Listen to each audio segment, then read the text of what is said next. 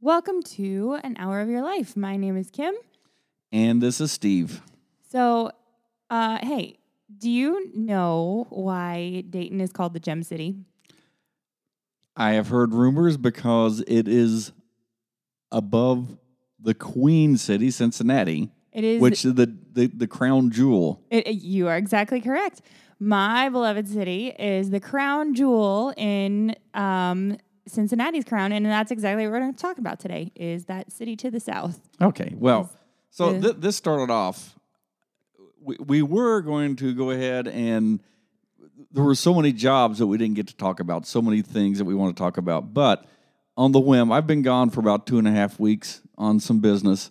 And just on a whim, we decided to go down to Cincinnati today to go down to the museum down there because it was the last day of the Egyptian exhibit. And so we decided to go down, and just a lot of things down in Cincinnati. We decided, let's go ahead and do today's show on Cincinnati. So we may revisit jobs another time when we have nothing else to really talk about. But yeah, we went down to the Cincinnati Museum Center today, and I was there like one time years and years and years and years ago, and I really don't remember it. But it's beautiful. It is a really amazing building. Yeah, I mean, it's the old train station. In fact, Amtrak still runs through through that station. Yeah, so actually, Union Terminal, it's built in the Art Deco style, which I kind of am a big fan of anyway. That's like 1920s, 1930s era.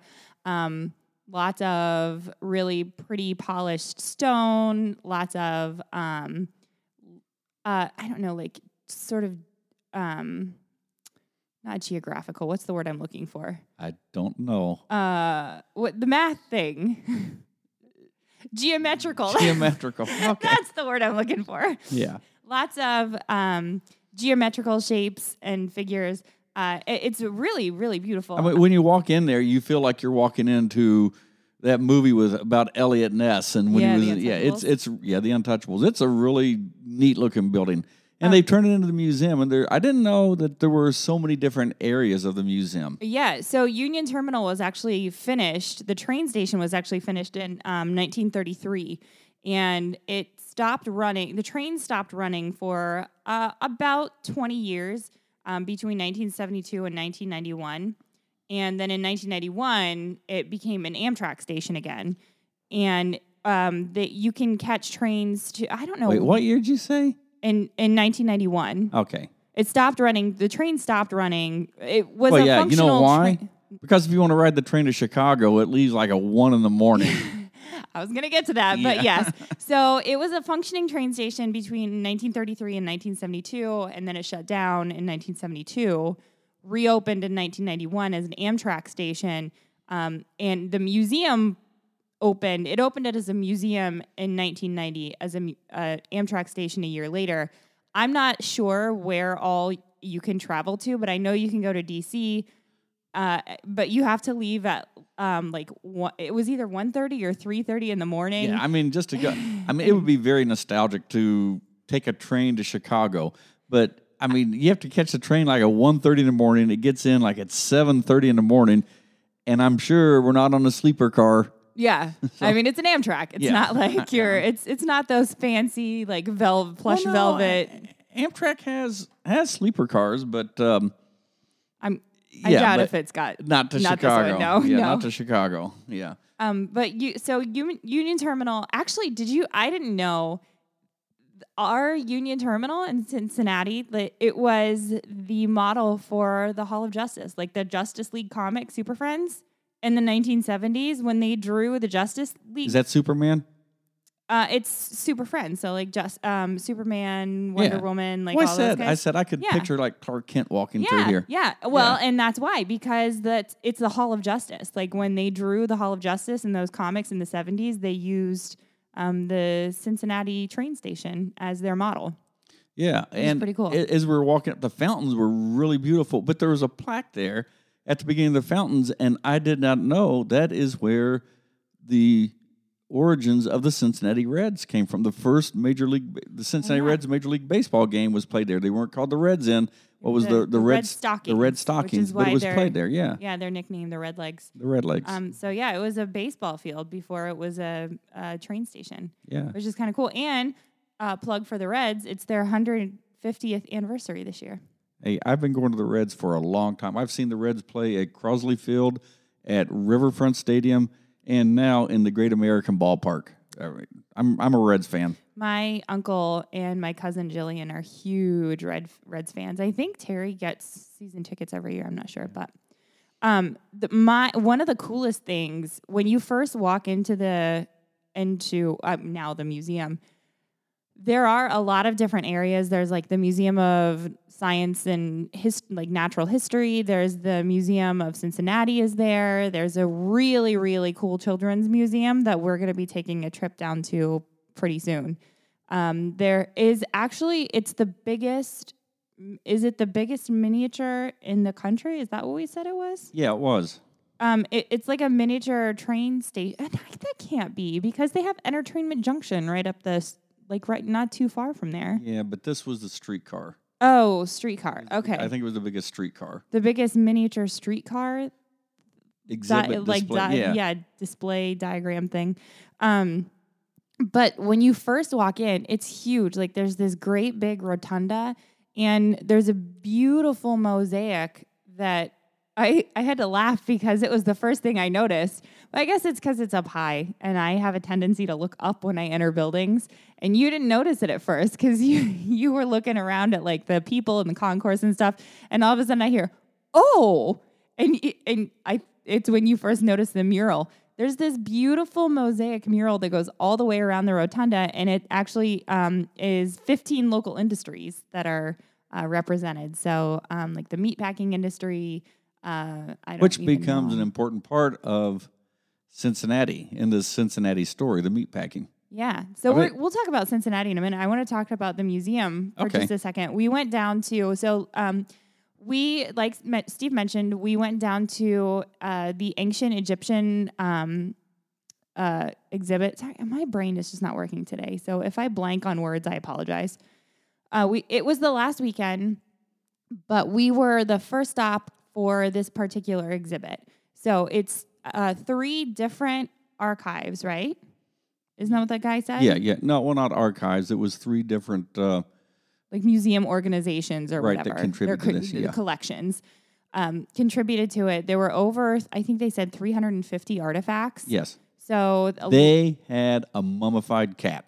They did have a mummified cat, and I'm going to put pictures up of it on the Facebook page, on the Instagram page. They had an actual mummy, which was cool. The nice thing about that mummy was you walked in the room, you saw the mummy. Yeah. And then as you walked into the next room, they had like a holographic display of, like, I guess it was through MRIs of what the mummy looked like through the different layers. And it was in like a pyramid, and it was rotating around. Yeah. It was really, really neat to see that. Yeah, it was cool to show. You could see how they kind of did the scientific work to date the mummy and like to look at it. And then they did a facial reconstruction of it was like a kind of a very wealthy older lady. They estimated that she was about 60 when she died, which is old for back then. Even like the pharaohs only lived to their 40s, maybe 50s. So she was pretty old. King Tut didn't make it that long. For the time period. And she looked very... old. No, well, I was thinking Cleopatra. And I was surprised when I saw her. She looked like somebody's Oma.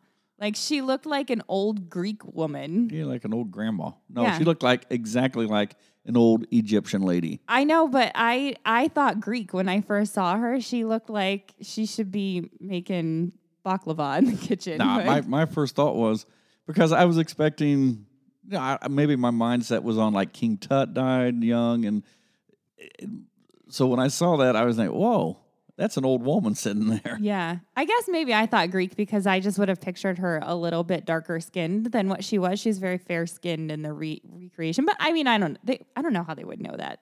She might have been darker skinned. But they had different so the exhibit was neat. It was a little a little bit of a challenge at first because or possibly because it was the last weekend, it was really, really crowded. Yeah, they had the time set up. You had to have a time to go in. And so when they released you to take you in, it was like a big swarm of people. Yeah, you couldn't just go and look at the different exhibits. You basically had to walk in the line with the crowd. But after a while, it did thin out. It thinned out, and you could go and look at what you wanted to. Yeah, but so that was a little bit frustrating. But at the same time, like, I don't know that there's necessarily a better way that they could have done it. I don't know. I don't know why you had to have a time to go in. I think if they just would have had it open, people would have wandered in. You wouldn't have had that crowd at the beginning. Yeah, I'm sure there's they know what reason. they're doing, so yeah, I'm not sure going to question that. But so it had different areas. So like when you first go in, there was a short film about the exhibit, and then you went into something called Landscape and Climate, where it talked about how it's flipping hot in Egypt. Yeah, it is. I think they said it was like in the summers it would get up to like 104, 108, something like that, which to me is really hot. In parts of the United States, that's like normal, I guess. We have a friend, John, who lives in Arizona, who regularly posts the weather on Facebook, and it's normal to be like hot, 110 degrees. Yeah, well, what they say, but it's a dry heat. So's the oven where you bake the turkey. It's a dry heat. 114 is hot. I don't care what you say. It's hot. And I've lived in that desert environment like that. It's hot. But it's interesting. You say the desert environment. They talked a lot about the Nile River Basin, and I don't really think of the Nile River. I don't think of Egypt as being, I do think of it as being a desert, but the Nile River Basin is actually really, really fertile. Yeah. So there's a lot of crops. And they did a good job of explaining how they got 2 crop seasons out of the year out of it because of the flood stages and the cycle of the Nile River. So, I mean, that was really interesting. That was informative. Yeah, and it was interesting, too. I thought they talked about what an ancient Egyptian year was.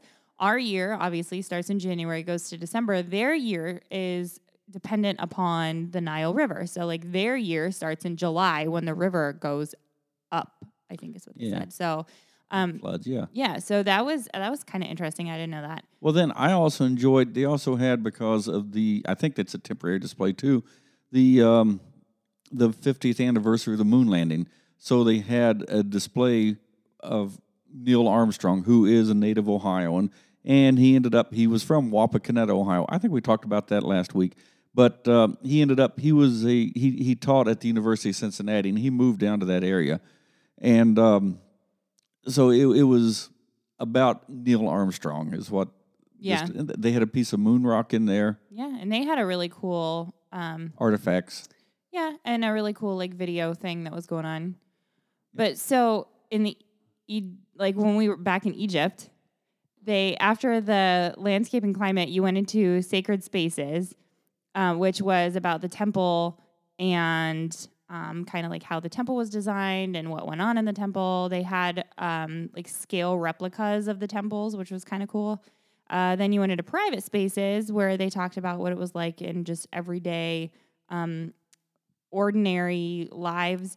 And that was interesting because they had, at one point, they had like the Egyptian hierarchy on the wall, and how it said that slaves and soldiers were basically like the lowest caste of people were the slaves and the soldiers, and musicians were ranked higher than soldiers, which I thought was interesting. So, and then they had an area devoted to the pharaohs and some of the more, not even necessarily like the more famous pharaohs, but just the pharaohs in a specific time period. Well, they mentioned Cleopatra, and they said this exhibit, the storyline, ends before Cleopatra. Yeah, so it was just the pharaohs during this specific time period, one of whom was female.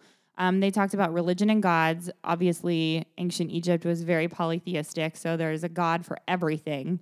They talked about, there was a script and state, so it talked about like hieroglyphics and sort of the affairs of government. There's actually a really interesting picture that I took that I'll put up on the page of a receipt, which I guess I wouldn't have even thought of receipts, but it was a receipt written on a rock. I mean, basically they were wearing kilts. Yeah. So I didn't see any pockets, and this receipt was made out of stone. So I don't know how they were carrying.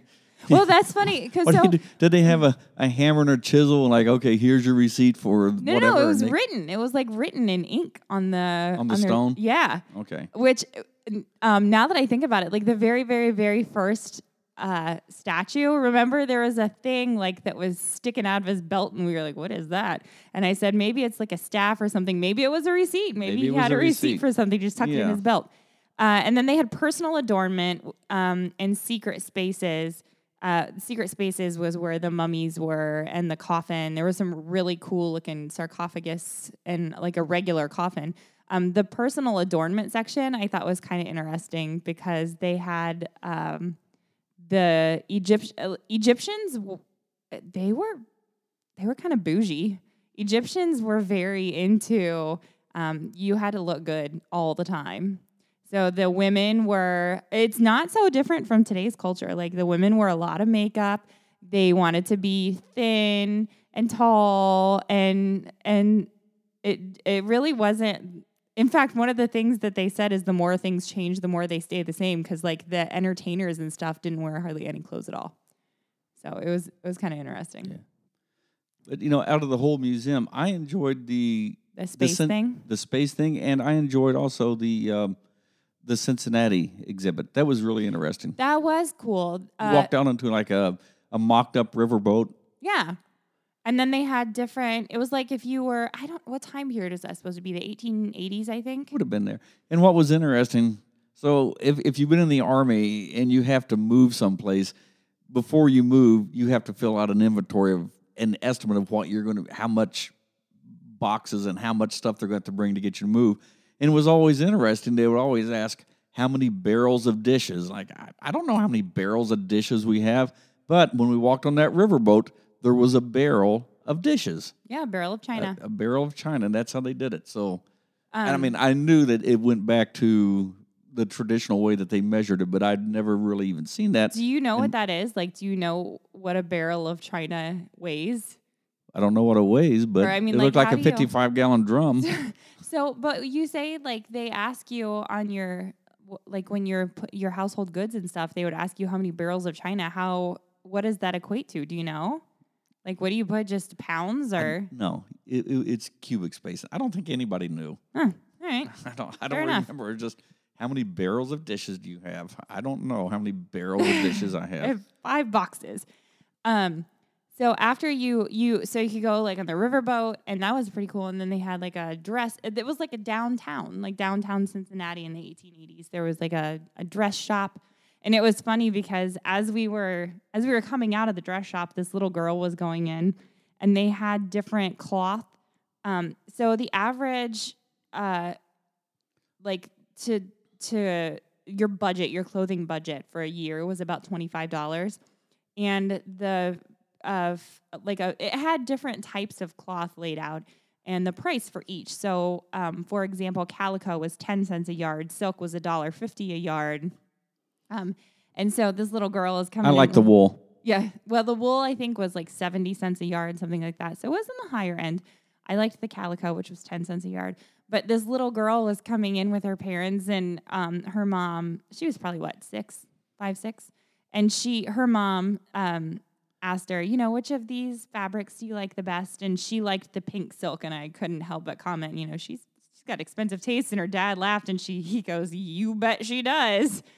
So they had like a neat little dressmaker shop, and they had a printing press, not a functioning one, but of which we had a free advertisement for an hour of your life. We did. We made a free advertisement. You could write out little things in like the magnetic letters and set it up like you were going to do print type. And what else do they have? Oh, they had a boarding house, but it was closed. You couldn't go in there. Couldn't go in the boarding house. They had an apothecary, right?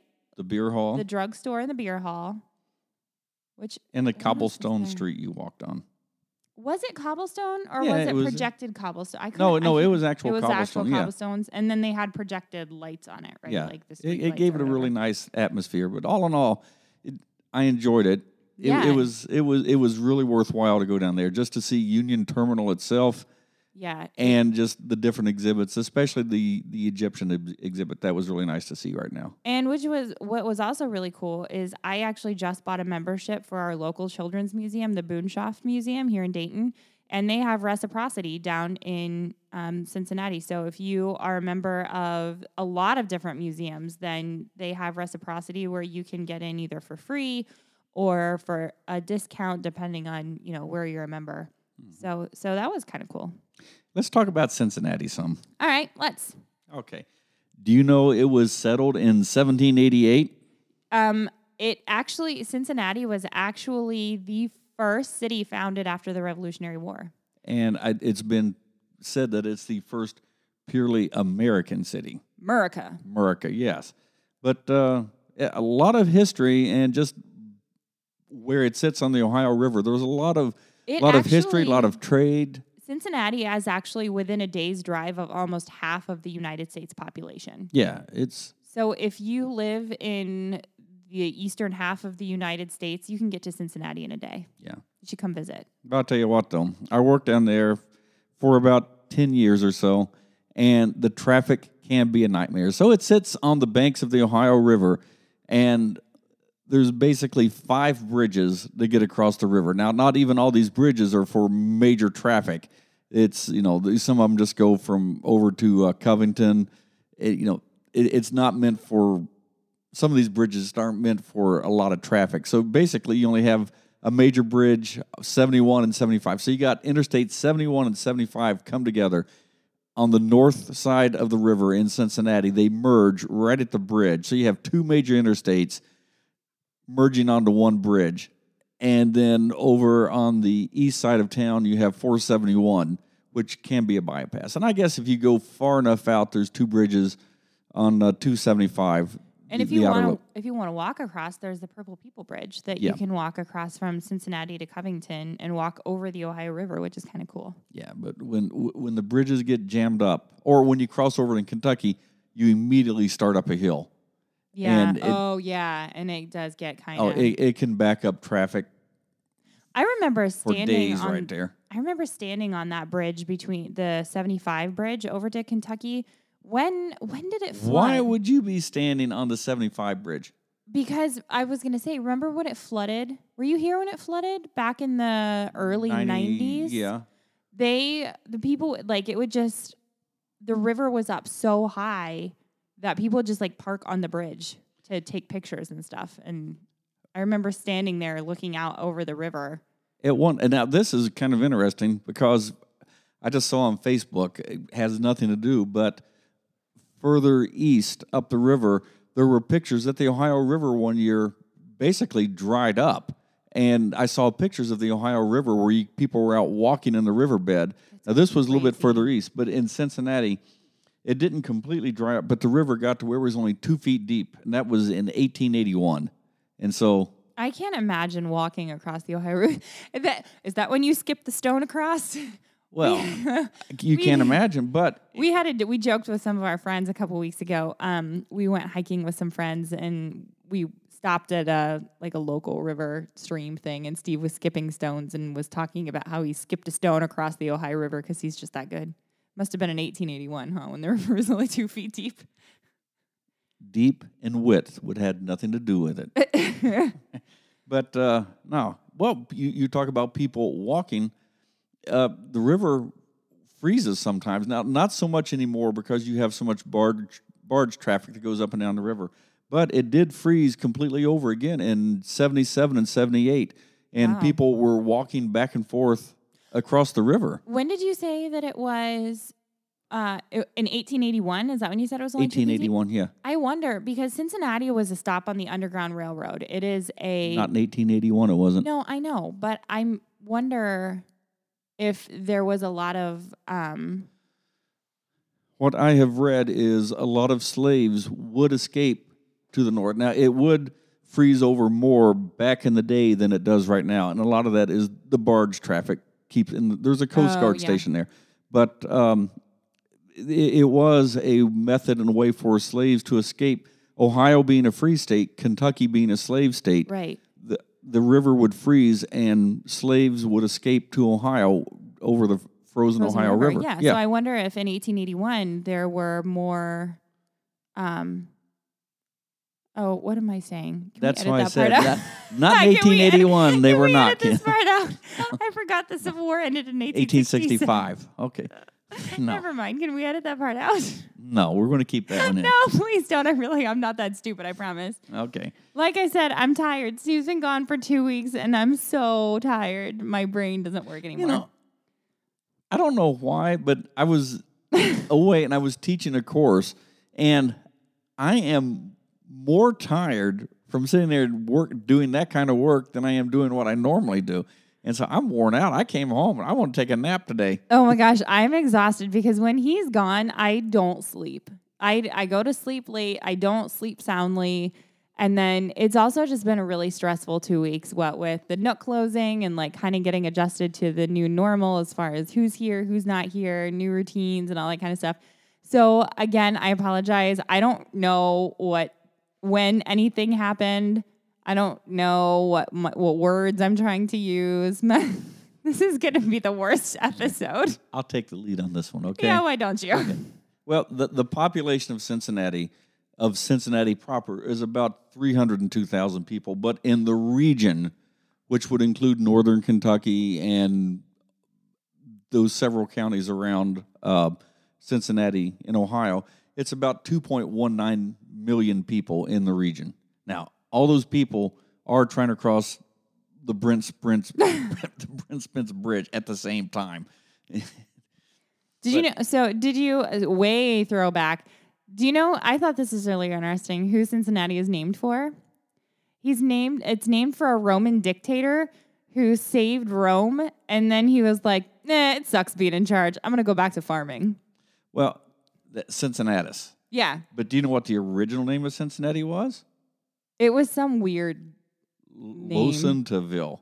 So, Losantiville? Yeah, back in 1788. I like Cincinnati better. A guy named Matthias. Woo woo. Yep. I guess he was coming from Pittsburgh or someplace, and they stopped right there, and they founded Cincinnati in 1788. Cincinnati has a lot of nicknames, too, besides the Queen City, Cincinnati has a lot of nicknames that it has given itself. So it gave itself the nickname the Queen City. Like a Cincinnatian wrote in a newspaper about it being the Queen City, the Queen of the West. And then Porkopolis, it kind of gave itself because Cincinnati was a major pork producer over back in the day. Yeah, back in the early 1800s. Now we call it the Nasty Natty. The Nasty Natty, which Cincinnati gave themselves that name. Well, they didn't give themselves the Nasty Natty. They just called themselves the Natty. The Natty, yeah. Well, yeah, we call it the Nasty Natty.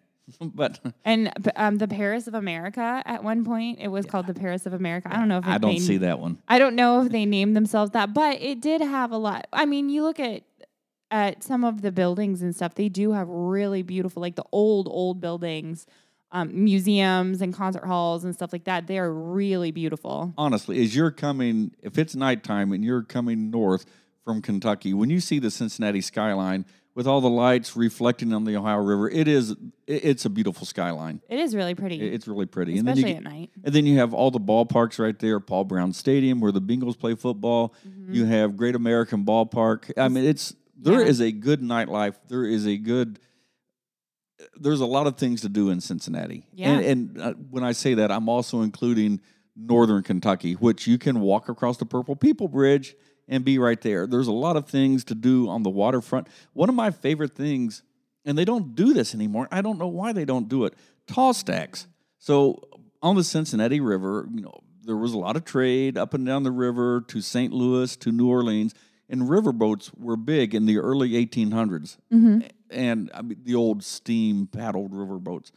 And about every 4 or 5 years, Cincinnati would put this thing together called tall stacks. And all the big riverboats from, all the different, Louisville has like the Belle of Louisville and a lot of the cities up and down the river. St. Louis would bring some down, I think. Who? St. Louis, weren't there some? Yeah, there were 15, 20 riverboats there and all these other boats. And it was just it was a big festival. Like I think you had to pay to get on the riverboats, which was fine because that went toward, the upkeep of these old riverboats. But so you pay to get on the riverboats, or if you didn't want to, there was always like live music. Like we saw Ricky Skaggs play there, and it was general admission, so like you could get right up next to the stage. There are food tents. It's a big festival, and they stopped doing it. I don't know if it's just they couldn't get anybody to serve on the board for the festival or what. I don't know, but that was one of my favorite things to do in Cincinnati. Yeah, I wish they could bring it back. Cincinnati has the second largest Oktoberfest in the world, next to Munich. Yeah. Yep. Now it's not like the Oktoberfest like you think if you do go to the Oktoberfest in Munich, but it is a fun thing to do. There's lots of food. There's entertainment. It's fun. We've been down there a couple times. Yeah, and it is big. It's right downtown, and I think that is having never been to. We had an exchange student, Franzi, from Germany, so we took Franzi down there. Franzi didn't think it was very German. She was like, "Why do you guys call this Oktoberfest?" Yeah, I would agree with Franzi. It's not very German. Having been to Germany, but not having been to the Munich Oktoberfest. Normally in Germany, the fests are they're usually it's more like a fair, right? Yeah, for us. A so street it's fair. Yeah. So it's more, you don't really have them in There's town. no rides. Well, some of them there are. Not like the Oktoberfest or those type of fests. And there's no like the big beer halls or anything like that. Isn't it normally like in tent. A field? What? A lot of times, like the Oktoberfest, it's not downtown, is it? Is it downtown Munich? Well, it's in town, but it's not. Because like the Cincinnati Oktoberfest, it's on its. I know what you're asking. It's on its own grounds. Yeah. Okay. Yeah. Kind of like think State Fair. Okay. Yeah, that's what I'm saying. So it has its own like area, whereas Cincinnati Oktoberfest is on the streets of downtown. Like they shut down specific streets. It's like a couple blocks, I think. And that backs up traffic even more. Right? It's like a couple blocks. And they have big stages that they bring out, and they have, it's several streets. Well, there is a huge German influence in Cincinnati. At one point, they estimate that 60% of the population was of German immigrant. I believe it. Yeah. I didn't realize until today, too. You drive down, look at the street names, look at the building names. In fact, the pork industry. Yeah, well, in fact, I didn't really ever think about it, but a few months ago, maybe, some friends of ours, I never had an official bachelorette party, so some of my friends decided to take me for a bachelorette party, which just consisted of a ghost tour in Cincinnati and dinner.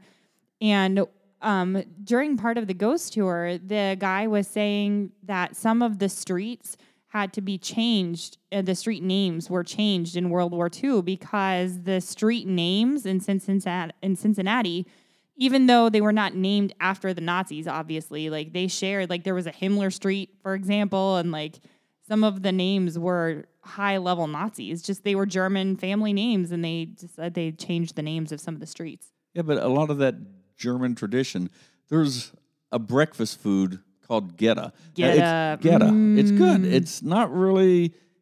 It's not made in Germany. I feel like there's a lot of but the Southwest Ohio food that unless you've been raised on it, you're gonna be like, ugh, gross. Yeah, Cincinnati chili. But Geta, it's really good. It's kind of a spiced, thinly sliced sausage. It's got oats in it. Scraps. Yeah, it's made of scraps, I guess, but it's really good. So when I first started working down in Cincinnati, there was a restaurant called Sugar and Spice. Oh. And after we do our physical fitness training and stuff like that, we would sometimes we would go down to the Sugar and Spice. And it's a very harmless restaurant. It's a bunch of old ladies that work there. But Kim didn't know that at the time. And so Kim looked at the receipt and she's like, Sugar, what are you doing at this place called the Sugar and Spice at 7:00 in the morning? I had to take her down there to show that it wasn't. With their wispy thin pancakes. We should go back there for breakfast sometime. They were really good. It's really good food. But it was, So if you're in Cincinnati, go get breakfast at Sugar and Spice. Kroger is from Cincinnati. It's headquartered in Cincinnati. A lot of big names. If you go up to the meat department in Kroger, around the sausage and all that, you can buy Geta. Yeah? Yeah, Geta is just a big regional type food. That makes me wonder, can you buy prepackaged Geta in other parts of the country? I doubt it. No one knows what it is. Well, my sister-in-law is from Pennsylvania Dutch country, and there they eat scrapple. Which is the same. It's kind of the same thing, right? Kind of, but they don't put as much. They don't put oats and stuff in Scrapple. Like I don't know what they put in Scrapple. It's a mystery. Nobody knows what they put in Scrapple. Suey didn't know what Ghetto was. And she knows what Scrapple is, but it's a locally produced. I wonder if because Scrapple and Ghetto are very similar. So I wonder if that's actually like each different region has their own version of Scrapple / Ghetto / maybe whatever you want to call it, wherever you're at. Or if it's just like we like pig in this part of the country. Well, what they call it? Porkopolis. Porkopolis, yeah. But I didn't realize until we went to lunch today that there was a bit of pretty significant Scotch population here too. Oh, really? Yeah. So like the Scotch Irish. We went to a restaurant called Nicholson's, I think was the name of it. Yeah. Is that what it was called? Let me look. Yeah, Nicholson's. Yeah. It is the oldest gastropub in Cincinnati, and it was really good food. I got what did I get? Oh, croque madame. Thank you, Kyle the waiter, for correcting my pronunciation when I sounded like a hick and ordered croque madame. I just sat there and smiled because he said, croque madame. Because my grammar and my English has been corrected enough. So I just sat there and smiled and said, mm-hmm. So I ordered croque madame. Yeah. I joke on Kyle, but he was actually really nice. Yeah, he good it was waiter. So good waiter. The Scotch egg was really good. Yeah, they had Scotch egg. And they had a lot of they had a lot of Scotch stuff on their menu. So like croque madame, they had Scotch egg, they had what was the thing that you got? A Scott brown is what they called it, which was basically a Kentucky hot brown. Which if you're not from this area, you may not even know what a Kentucky hot brown is, but it's a regional local food. It's pretty good. I liked it. What does it have in it? It's got potatoes, right? No. What does the hot brown have in it? It was lots of cheese on sourdough bread, turkey. And it had some onions and diced tomatoes. It has gravy, right? No, that was all cheese. Oh, ugh. It was all cheese. No, it was good. Kyle the waiter said he said it's comfort food. Like if you just need a good cry, get a Scott. Well, I wasn't sad, brown. But it was really good. Do you think Jerry Springer is Scottish? I bring that up because no, Jerry Springer is Scottish, but I know Jerry Springer was the mayor of Cincinnati at one time. If you can believe it. Yep, Jerry Springer was the mayor of Cincinnati, and oh my gosh, there's just a lot of stuff during the Depression back in the 1920s. Cincinnati fared fairly well through the Depression compared to other major American cities because it's a port town. Because of the port, and it was cheaper to transport goods on the river with the boats than it was by train. So Cincinnati fared fairly well through the Depression because of where it was located. Interesting. Yeah, and I didn't know this until today too, that you could make it from Lake Erie to the Ohio River on the canals. I probably knew that. I probably learned that in Ohio history at some point. But that was brought out again today. Yeah, I never have been real interested in the canals. I probably should take more of an interest because it is in Ohio, like the canals are super, super important to get from in the locks to get from one place to another and to get goods from one place to another. I just never really, I don't know, I've never really been interested in it, but it doesn't surprise me that you are with your civil engineering background and. Yeah, I mean, that could be a whole show. In fact, there's a national park up in Northeast Ohio that focuses on the canals. That sounds fascinating. And there are places up there you can still see, like the Erie Canal. There are still places that you can do that. Right here in Dayton. Yeah. Canal Street. Oh, yeah. Canal Street. There are still pieces, and out at Carillon Park, there is... they have like a mini canal thing set up. Yeah, and part of that right there, yeah. So canals were big in Ohio. There's a lot of big companies that are probably because it was a port city. There's a lot of food That's companies. a big assumption. Huh? That's a big assumption. What? Because of Kroger? There were a lot Fifth Third Bank? No, but I was going to say that like Procter & Gamble is headquartered in Cincinnati. Kroger is headquartered in Cincinnati. Macy's, Frisch's, United Dairy Farmers. And I wonder if because it was such a big port city, if just sort of the idea that industry sort of sprang up around Cincinnati, which made it kind of a desirable location for headquartering a business. Maybe. I don't think Kroger is set up in Cincinnati because it was a major port city. Well, no, but I think Cincinnati was just good for business. And a lot of people moved there because of the great climate during the summer. Yeah. Hot and humid. It's awesome in summer, and it's great during the winter, too, with the frozen river. With the frozen river. Yeah. It's... There's a lot of... So Cincinnati is big. Like, their food... Cincinnati has actually got the biggest metropolitan area in Ohio. It's the third largest city, but it's got the biggest metropolitan area. Yeah, it's huge. And in that metropolitan area is a lot of really, really, really, really good food that has actually, I think, gone national. Like Graeter's, I think we've mentioned Graeter's on the show before. They're a local, based out of Cincinnati, ice cream place. But Oprah Winfrey Graeter's is her favorite ice cream. Oh, yeah. So they've gone nationwide. La Rosa's Pizzeria, which I think we mentioned on the State Fair episode, is headquartered out of Cincinnati. Got its start there. And I think, I know that you can buy their frozen stuff nationwide. Mm-hmm. I know that, I don't think the chain, it's mostly, well, they're mostly well known for their pizza, but they have pasta and calzones and stuff too. Well, Graeter's will ship.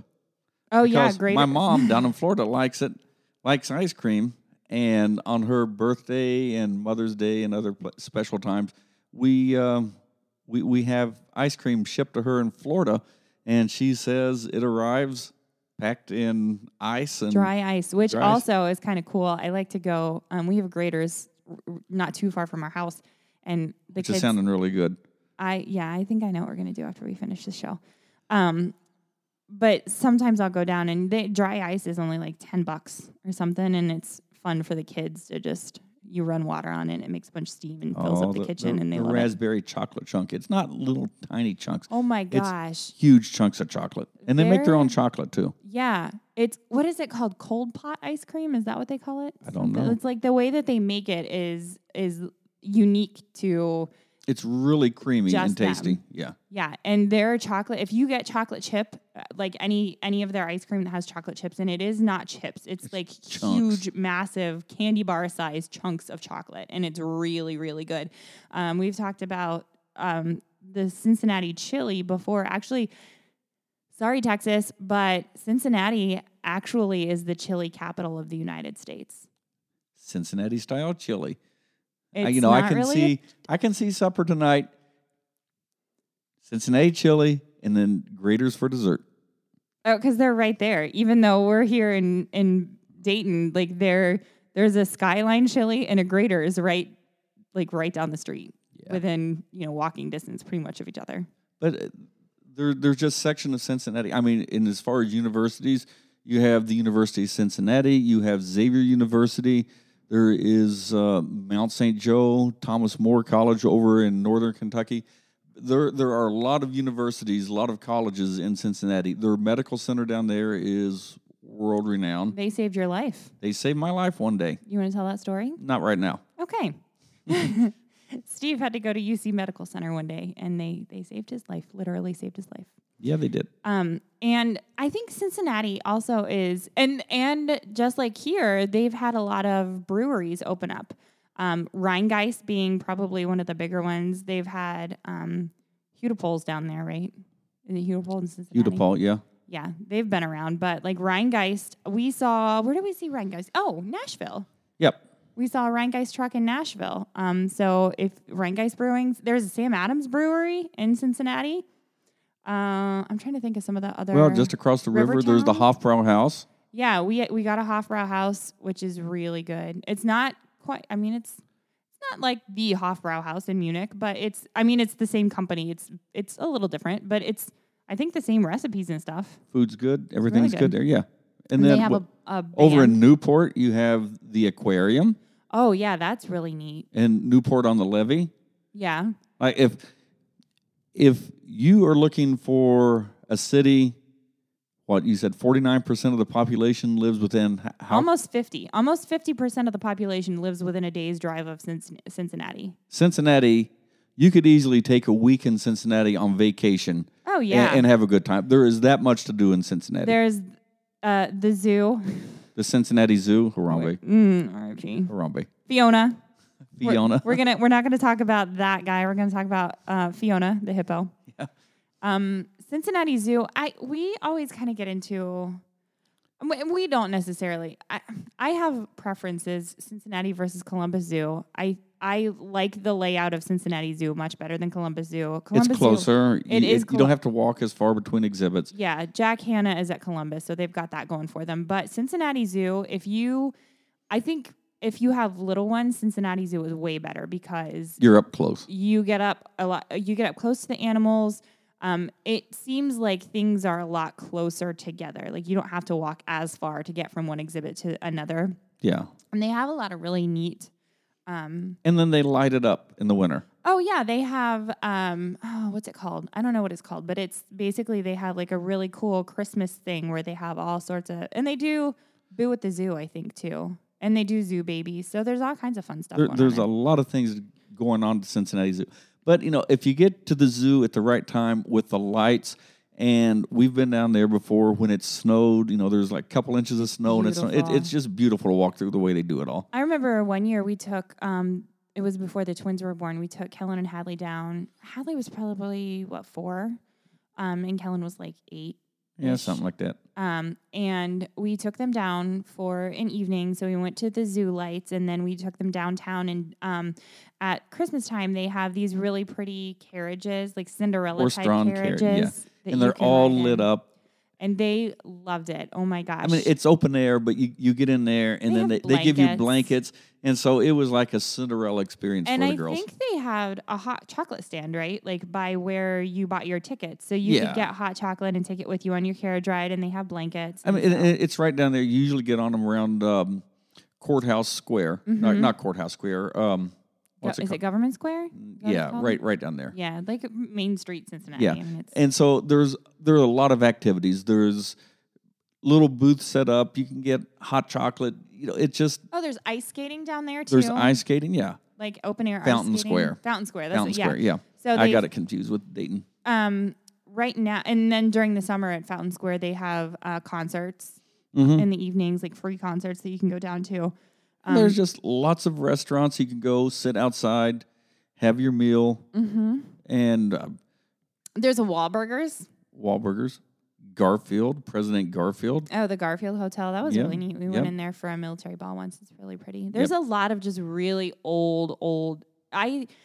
Cincinnati. If you're an architecture person, Cincinnati has a lot of, and even the homes, like if you just take a drive around some of the neighborhoods in Cincinnati, they have some beautiful houses. Huge. Like mansion, not ancient, old, like Victorian turn of the century, beautiful, beautiful homes. Some of them look like they're straight out of like a Disney. I mean, we drove through that one neighborhood. We looked at those houses, and we know we're in Cincinnati, in town, but it's the way it's landscaped, it looks like you're almost still out in the country right then. Yeah, a lot of them they're set back off the road, and there's a lot of really pretty. Those people take really good care of their yards. There's lots of flowers and lots of trees. I bet they're paying somebody to take care of their yards. Maybe some of them, but I'm sure there's some, because maybe some of those people fit that little old lady stereotype, little old man stereotype that like to putter around in the garden as their retirees. Maybe so. One of these days, I'm going to do that. I've started a plant corner. I saw. So one of these days, I'm going to be that old lady that putters around in my garden. And I'm really proud of you because your plants are growing. Yeah, I need to go down and get some more plants. Yeah, usually, I have 2 pots. Kim's plants don't make it too long. I talk to them, and I sing to them. I don't doubt that. Scientific evidence has proven that if you talk to your plants and you talk nicely to them, that they thrive. Yeah. So I talk and I sing to them. But Cincinnati, it's parking was not expensive. There was plenty. No, you can park. What was it? $275 for like 2 hours. No, it's not. It was like 3 hours. 3 or 4 hours. Okay. You can park for $2.75. That's cheap. And then where all the restaurants and all the food and all that stuff is, in the downtown area, it's all there. Yeah. So it's all within walking distance. And And I feel like Cincinnati is pretty safe. Like Yeah. there is an area of Cincinnati called Over the Rhine, which used to have a really bad crime problem, but they have really worked hard to By come zip back. code, I think I remember by zip code, that was the most dangerous zip code in the United States at one time. At one time, but it is no longer. It was, it's really become almost like Findlay Market. Yeah, it's almost become like a hipster paradise now. Yeah. There's all these really cool little mom and pop restaurants that have Little really shops and unique foods that you can't get anywhere else. And when Jackie and I and Lauren were down there, and Bryn maybe, I don't remember who else was with us, but when we were down there for my quote unquote bachelorette party, we got this stuff called rolled ice cream, which I had never heard of before. But it's like they like get super frozen ice cream and they stretch it out and then they put their toppings in it and they roll it up, and it was really good. Yeah, and in this part of Cincinnati, there's nothing that looks new. No. It's all old school looking stuff. So it just puts you in a different frame of mind as you're walking through there. It does. I mean, you could picture yourself being like the turn of this. The last century. Yeah. But it's not run down. It's all been restored. It looks really nice. It's a nice area to walk through. There's some newer stuff. Like I feel like the closer you get to the river, the newer it gets. Yes.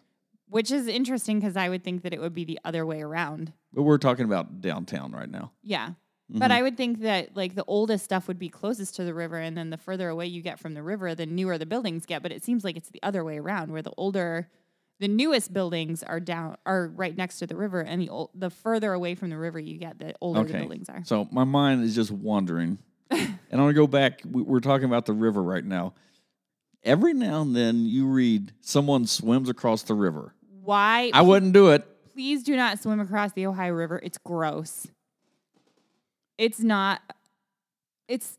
It's just At gross. times between algae, bacteria, which is a natural flow, because I read about this, it is. But it's. It's not going to set fire like the Cuyahoga, but at the same time, it's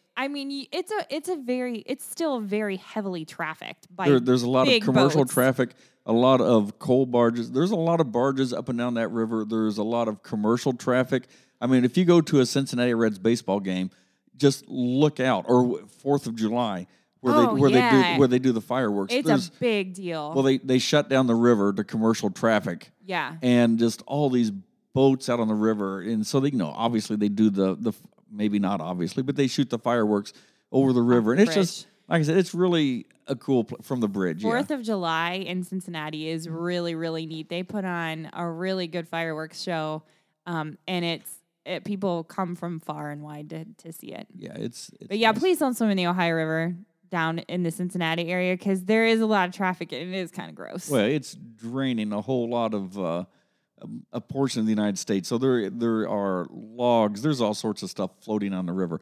But when they said the river got down to 2 feet, we always heard these stories about the bodies in the river. No, not the bodies, but where the river is, the locks are. The catfish are. You hear these stories about someone drowned, so the rescue crews always just go to the locks because that's where the bodies are going to wash up. And then you always hear the stories like the divers went down there and came back up because there were catfish down there so huge that they could swallow you whole. Lies. I don't believe it. Fake news. I don't believe it because if the river got down to 2 feet deep, you would see these fish. Right? Yeah. Unless they swam further down the river where it wasn't. They swam down the Mississippi River or something like that. Maybe it was catfish spawning season and they weren't here. But there's lots of history on the Ohio River, lots of history in Cincinnati, and even though we live in Dayton or Columbus, we joke about the nasty natty. But honestly, when we want to get out of Dayton, it's an hour drive. There's lots of different restaurants of any variety that you want to go to. It's a foodie paradise. And if you're a part of a family, like Steve mentioned, the Newport Aquarium is beautiful. It's right there on the river. It's got different exhibits all the time that rotate through. Obviously, the museum center is really cool. We found out today the Cincinnati Zoo is really neat. If you're a music fan, there are all kinds of both small and big venues. The U.S. Bank Arena, I think, is that what it is down there now? Yeah. It's changed names so many times. But it's, so there's the Taft Theater that's down there. There's Bogarts. So if you like small local venues, there's places for that too, for local or smaller music. We were just at Bogarts about a month ago to go see the Aquabats. And there's like an AC/DC tribute band that plays there kind of often. So if you like music, Cincinnati. Well, I mean, you have the University of Cincinnati down there. Oh, so, yeah. I mean, it's a huge party area, right? Yeah. There's lots of stuff to do. Oh yeah. You know, because the university there that the kids. There's a lot to do. The youths. Yeah. So So there you go, Cincinnati. Yep. In you know, 60 minutes or less. Cincinnati should pay us. They really should. They should pay us. Yeah. So if we're not on the board, we're not receiving any money for this from the city of Cincinnati. But if you're 50% of that population within a day's drive, Come on I down. highly recommend. I mean, people go to Chicago to go and look at stuff. I mean, and there's, we haven't even touched of all the little things that when you really get in there. Yeah, we just hit on the big ones. We just hit on the big stuff. So, yeah, if you're part of that 50% of the population within a day's drive of Cincinnati, come on down. I highly recommend come down Cincinnati, spend a couple days here, and I think you'll be pleasantly pleased. Would that be right, Kim? Pleased. Pleasantly pleased. Possibly pleasantly surprised at what pleasantly surprised, how much Cincinnati has to offer. But plan it maybe around when the Oktoberfest is going on, or a Taste of Cincinnati. Come down, see the Reds play, see the Bengals play, which the Reds are, it's a very affordable entertainment. Yeah. So there you go. Okay. If you have any questions about Cincinnati or anything, like if you're coming and you want ideas of stuff to do, email us. What is our email? An hour of your life, or no, a lost hour at gmail.com. Oh man, my brain, I'm done. And where can you find us, Kim? A lost hour at gmail.com. You can find us on Instagram. You can find us on Facebook. You can find us on Podbean, Stitcher. We're still working on iTunes. I just figured if we have to announce you can find us on Podbean or Stitcher, it means they've already found it. Well, yes, but not necessarily. You might be listening on Podbean, but you prefer Stitcher or vice versa. Or if you want to tell your friends to listen, you can tell them to find us on Podbean and Stitcher. We are supposedly we're on Google Podcasts. I haven't been able to find us, but Google says we're there. I'm hoping in the next week or two to get us up on iTunes. So we're work in progress, but definitely find us on Stitcher. And we have more followers. Podbean. We do. Thank you, followers. More people have listened to us. Thank you. Tell a friend.